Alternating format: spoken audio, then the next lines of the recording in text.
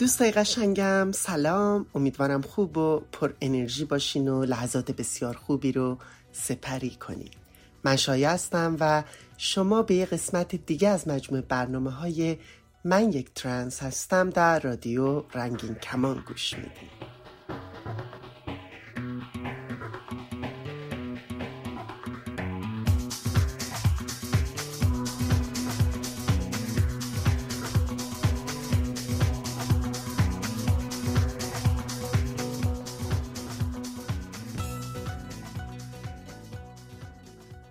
هفته که گذشت سمیناری برگزار شد توسط سازمان پیفلگ در تورنتو کانادا با حضور کنشگران رنگین کمانی ایرانی.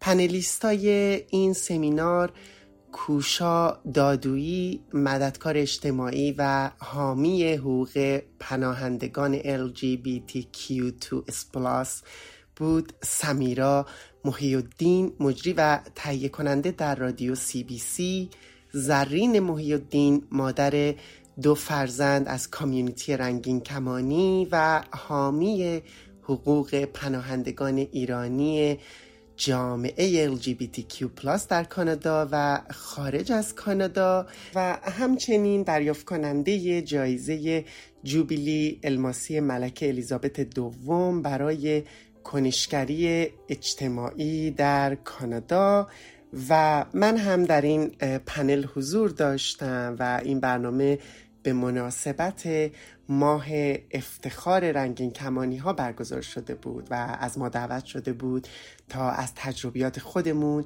به عنوان افراد رنگین کمانی ایرانی حرف بزنیم. خالی از لطف نیست تا بخش‌هایی از این برنامه رو امروز با همدیگه بشنویم.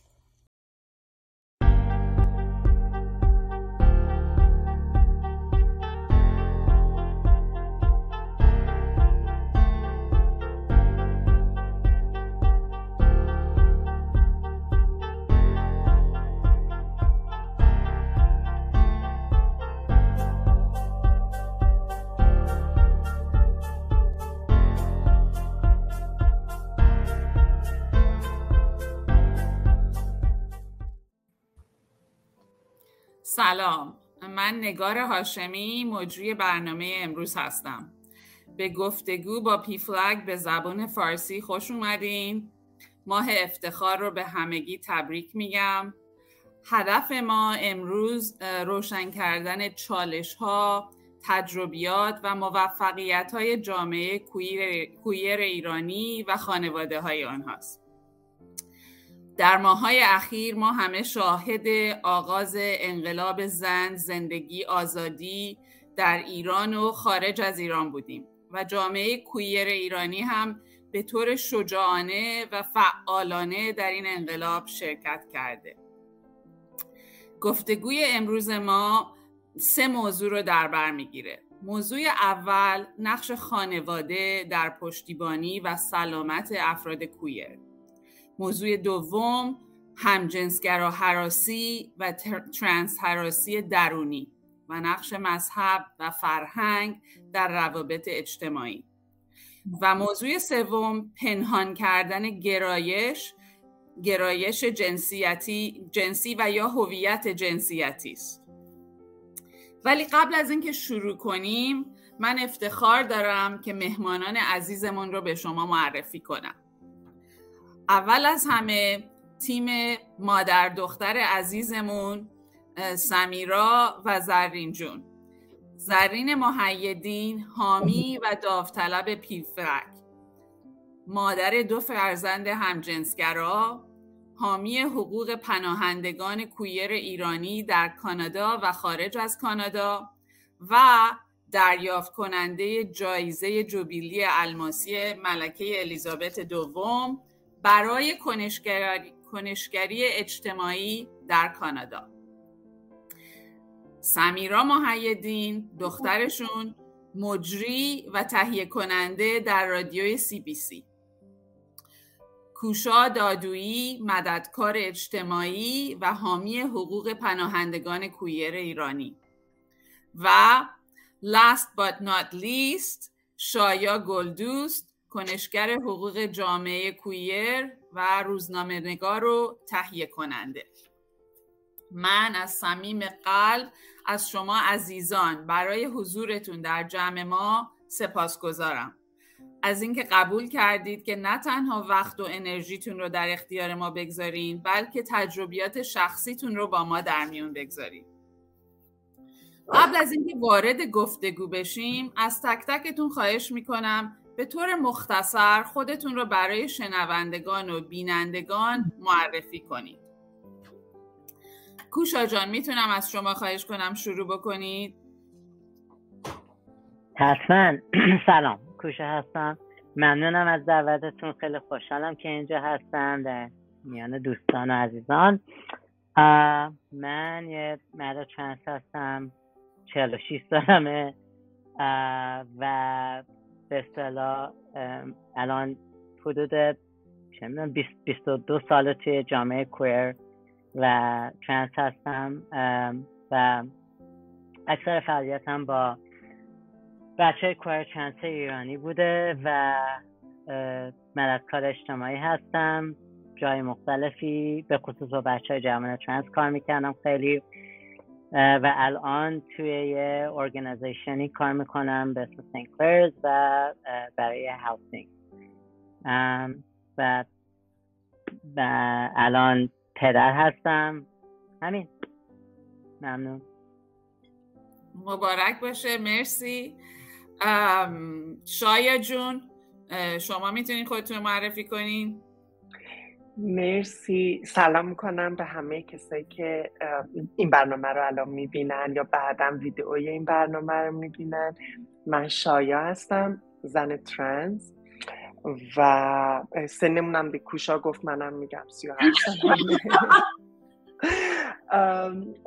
راستش من حدوداً شاید 6-7 سالی باشه که کنشگری میکنم تو حوزه جامعه کویر ایرانی و فعالیتم خیلی شخصی شروع شد، یعنی در شبکه‌های اجتماعی و سوشیال مدیای خودم شروع شد. از زندگیم به عنوان یه زن ترنس نوشتم، از تجربیاتم و خب بعداً کم کم همکاریم رو با رادیورنگین کمان شروع کردم، رادیو فارسی زبان رنگین کمانی های ایرانی و در حال حاضر هم با رادیورنگین کمان کار میکنم به عنوان تهیه کننده و مجری و هم به عنوان ژورنالیست یا روزنامه نگار با رسانه خبری ایران بایر مشغول به کار هستم و اخبار مربوط به جامعه کویر ایرانی و اتفاقاتی که تو این حوزه میفته رو پوشش میدم. علاوه بر اون برنامه‌های زنده با بچه‌های کویر داریم هر هفته و همینطور از روایت‌های زندگی بچه‌ها هم برنامه‌های شنیداری یا پادکست میسازیم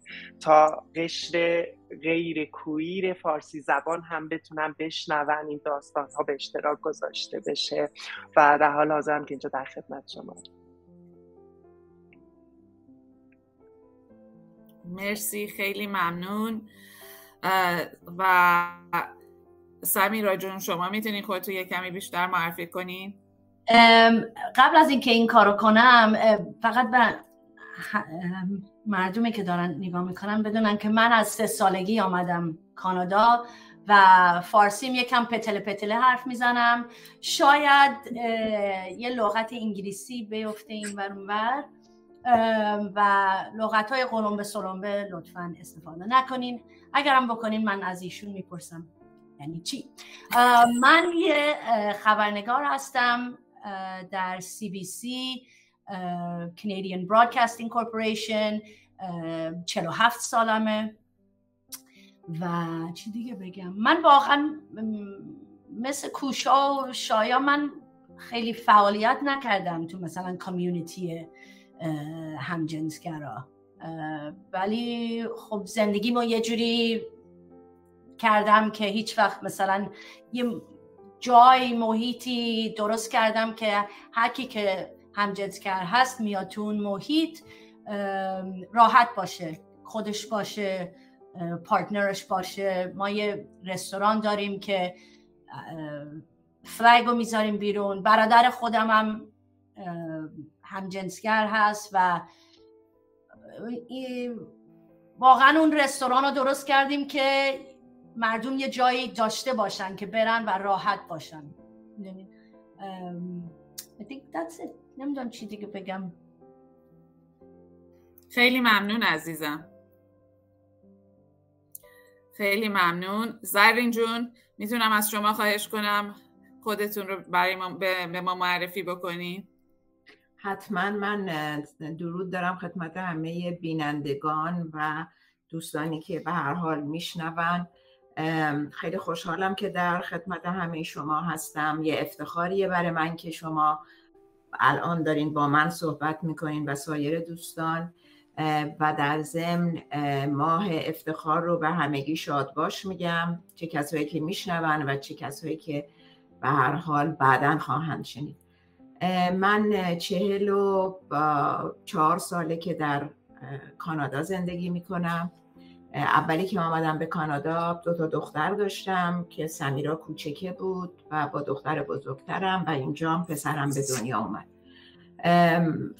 آغاز فعالیت اجتماعیم رو در اینجا از سال 1982 شروع کردم و تا به امروزم ادامه داره و من 2 فرزند همجنسگرا دارم که به هر حال فکر میکنم که ارتباط خوبی با هم داریم و به هر حال اون فهمیدن بینمون به طوری شکل گرفته و خیلی خوشحالم. عاشق بچه هم هستم. برام فرق نمی کنن که کیو دوست دارن کیو دوست ندارن. هر کسی رو که اینا دوست داشته باشن من بهشون سعی کردم که و احترام گذاشتم و دوستشون دارم. دیگه فکر کنم کافی گفتم. اگر که چیز دیگه لازمه نگار جون بگین. مرسی، خیلی ممنون. نگران نباشین، من سوالای بیشتری برای همتون دارم. گفتگوی ما امروز در ماه ژوئن، ماه افتخار، در تورنتو کانادا صورت میگیره و میخوام از تک تکتون معنا و مفهوم این ماه رو بپرسم. من با کوشا جان شروع میکنم. کوشا جان، مفهوم ماه افتخار برای شما چیه؟ حالا حقیقتش من اول که آمده بودیم کانادا سال 1995 بود و هی میدیدم و هی میگفتم خب من یه کنکشنی میبینم بین خودم و آدمایی که اونجا هستن، ولی نمیدونستم دقیقاً چیه. خلاصه میرسیم به چند سال بعدش که من خودم رو حسابی انداختم توی کامیونیتی و از اونجا از طرق مختلف برها خودم رو انداختم توی کامیونیتی و خودم رو اینوالو کردم و هرچی که سنم بالاتر رفت به اصطلاح تاریخ رو بیشتر دیدم، نگاه کردم که به خصوص به عنوان کسی که ترنسه، به خصوص زنهای ترنس چه نقشی توی این جامعه توی گرفتن حقوق داشتن و چه کارهایی که کردن و هرچی بیشتر راجع به این یاد گرفتم این افتخارم بیشتر شد. به خصوص روزایی که به اصطلاح روز ترنس مارچ هستم میرم و میبینم که واو چقدر، یعنی یه دریایی از آدمای ترنس با عقیده‌های مختلف هر جوری که دلشون میخواد اونجا هستن و این به نظر من یکی از زیباترین چیزهاست برای من. و اینکه میبینم که از یه بعد دیگه میبینم که خب به هر حال ما با اینکه یه قدم‌های پیش بردیم انگار داریم یه قدم‌هایی هم پس میریم و برای همین این الان این چیزایی که این حرفایی که ما الان داریم میزنیم خیلی مهمه، به خاطر اون قدم‌هایی که داریم پس میگردیم به اصطلاح. و یه چیزایی هست که برای من به اصطلاح به قول معروف یه خود نگران کننده میشه وقتی میبینم. و یک نمونهش من وقتی که توی اتاوا، من توی آموزش پرورش اتاوا کار میکردم و نقشم این بود که دانش آموزای ترنس رو سپورت بکنم و وقتی میدونم که پدر مادرها چقدر دارن پوشبک میکنن و چه چیزایی میگن، واقعا برای من خیلی ناراحت کننده و خیلی نگران کننده بود و برای همین به نظرم این برای من پراید همینه. یعنی مرسی، خیلی ممنون. زرین جون برای شما چطور؟ مفهوم ماه افتخار برای شما چیه؟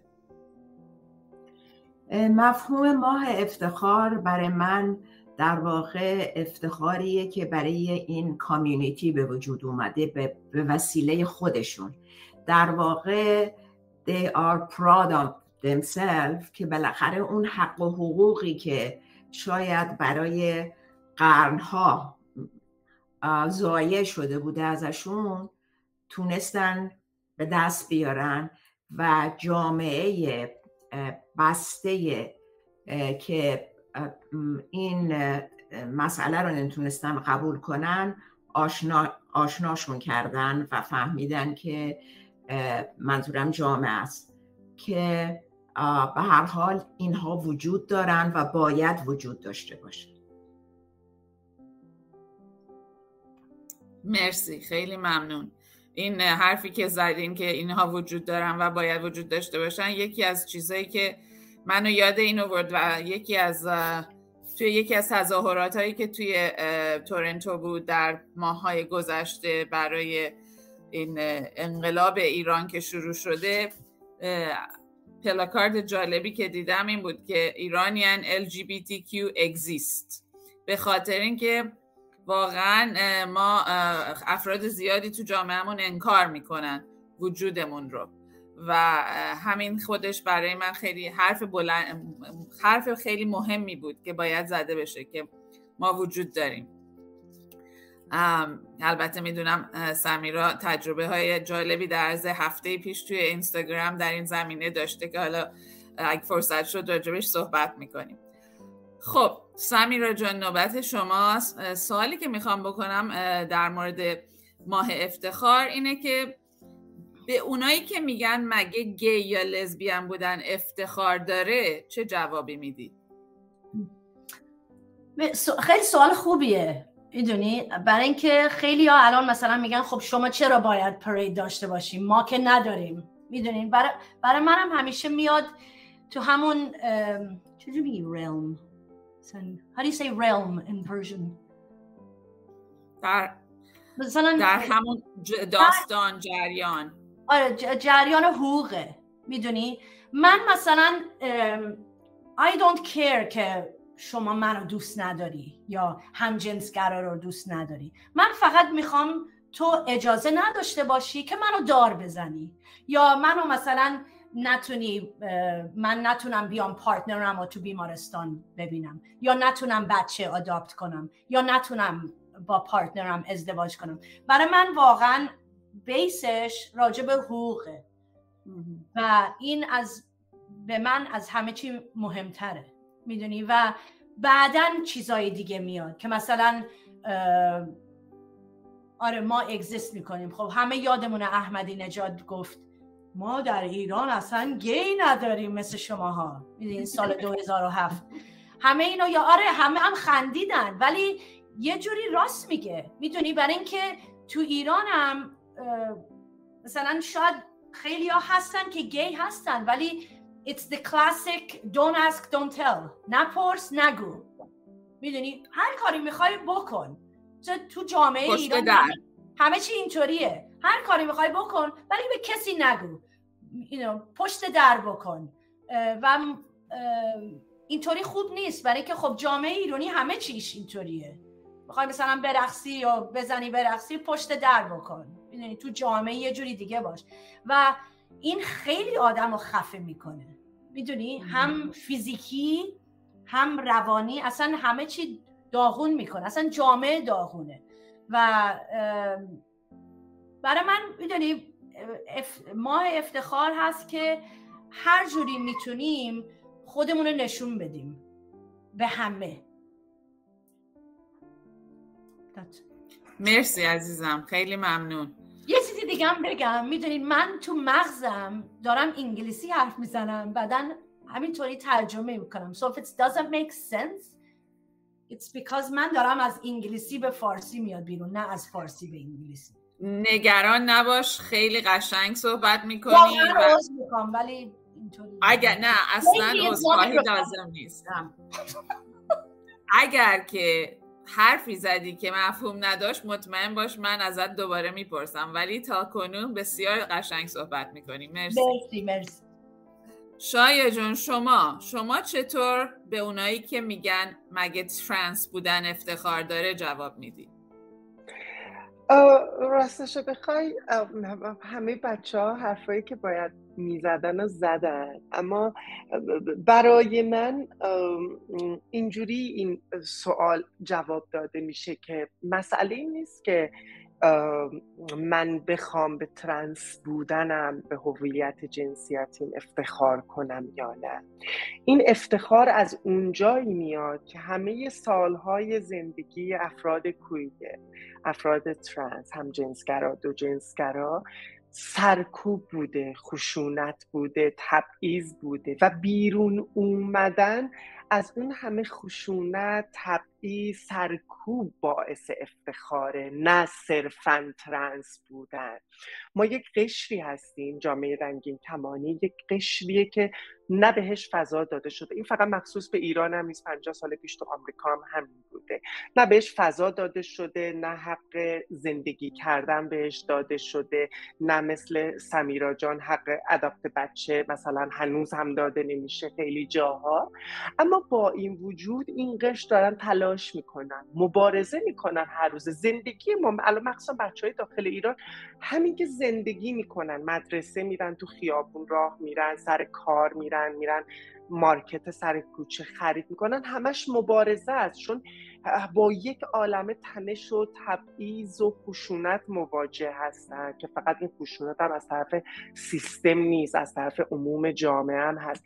این افتخار داره که با وجود همه این سالها خشونت و سرکوب ماها وجود داریم، زندگی میکنیم و هر سال بیشتر آشکار میشیم. افراد بیشتری از ما میان بیرون و خودشون رو معرفی میکنن و تو این سالها هم چقدر از ما تونستیم تو جای مختلف دنیا به بسیاری از حقوق خودمون دست پیدا کنیم و این جشنی که معمولا گرفته میشه به عنوان جشن افتخار برای گرامی داشت و برای افتخار کردن به این مبارزاته.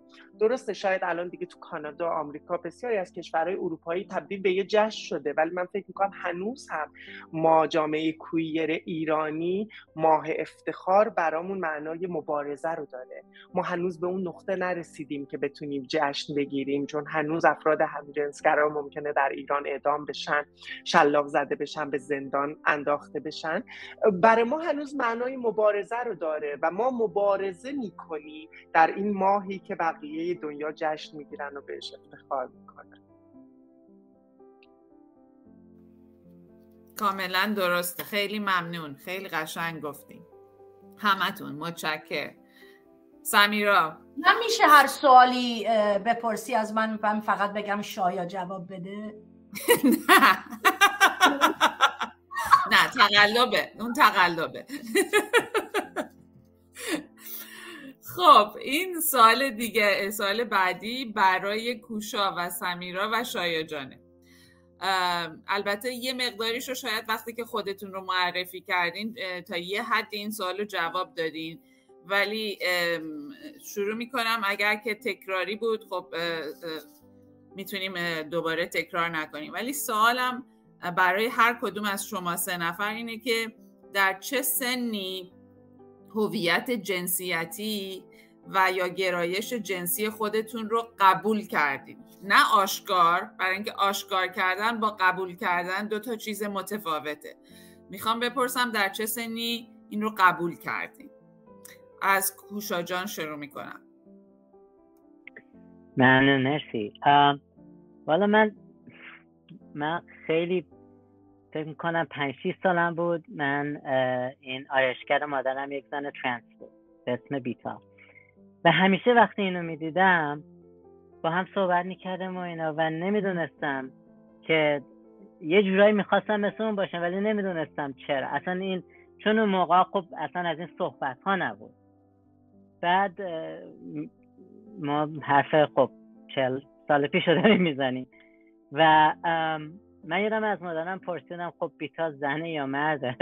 بعد مادرم گفت به تو ربطی نداره، هرچی که هست انسانه. و خب من به خودم فکر میکنم تا اومدیم کانادا که من به اصطلاح 17-18 سالم بود و اون موقع خورده همچین چالش ها رو داشتم، یه مقدار هنوز اون نتونسته بودم خودم اونجوری که هستم قبول کنم، چون انقدر این چیزای مختلف راجع به ترنس بودن بود که اصلا واقعا تو ذهنم یه چیز مختلفی بود. گفتم نه من نمیخوام اینطوری باشم و من خودم به عنوان یه لزبیان مثلا خودم رو میشناختم اون موقع. بعد دیدم نه این برام اوکی نیست تا دیگه فکر کنم 26-27 سالم بود که به اصطلاح تصمیم گرفتم نه من با خودم کنار اومدم بالاخره. و اولین کسی که بهش گفتم تو خانوادم پدرم بود که بعداً راجع به اونم صحبت کنم. مرسی.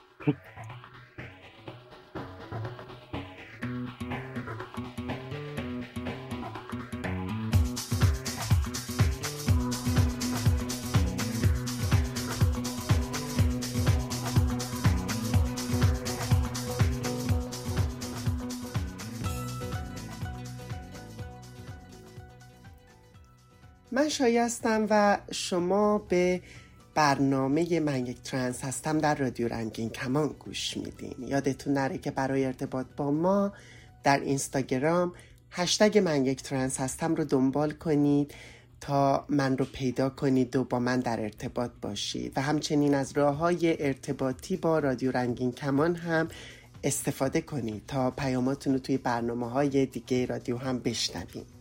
صفحه شخصی من در اینستاگرام هم هست، شایا گلدوست، و ایمیل من در رادیورنگین کمان هست، شایا@radiorangin.org. اما یادتون باشه شناسه رادیورنگین کمان در تلگرام @رادیورنگین کمان. از طریق واتساپ یا سیگنال هم میتونید با ما تماس بگیرید. 2044 77 25 891 667 یا اینکه به پیامگیر تلفنی ما در ایالات متحده تلفن کنید 201 818 649 94 06.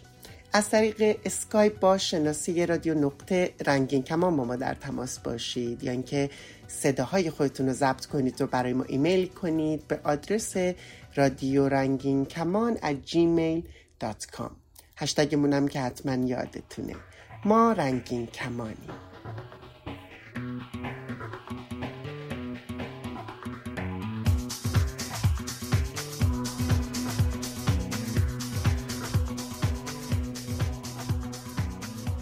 خب عزیزای دل، برنامه امروز هم به پایان رسید. ادامه این برنامه و این سمینار رو میتونید توی برنامه هفته آینده بشنوید. میدونید که ما همیشه مشتاق شنیدن داستانها و تجربیات شما هستیم، پس راه‌های ارتباطی با ما رو فراموش نکنید و پیاماتون رو برای من بفرستید و تا برنامه بعد که دوباره با هم باشیم مراقب سلامتی خودتون و اطرافیانتون باشید و با امید آزادی لحظه هاتون رو زندگی کنید.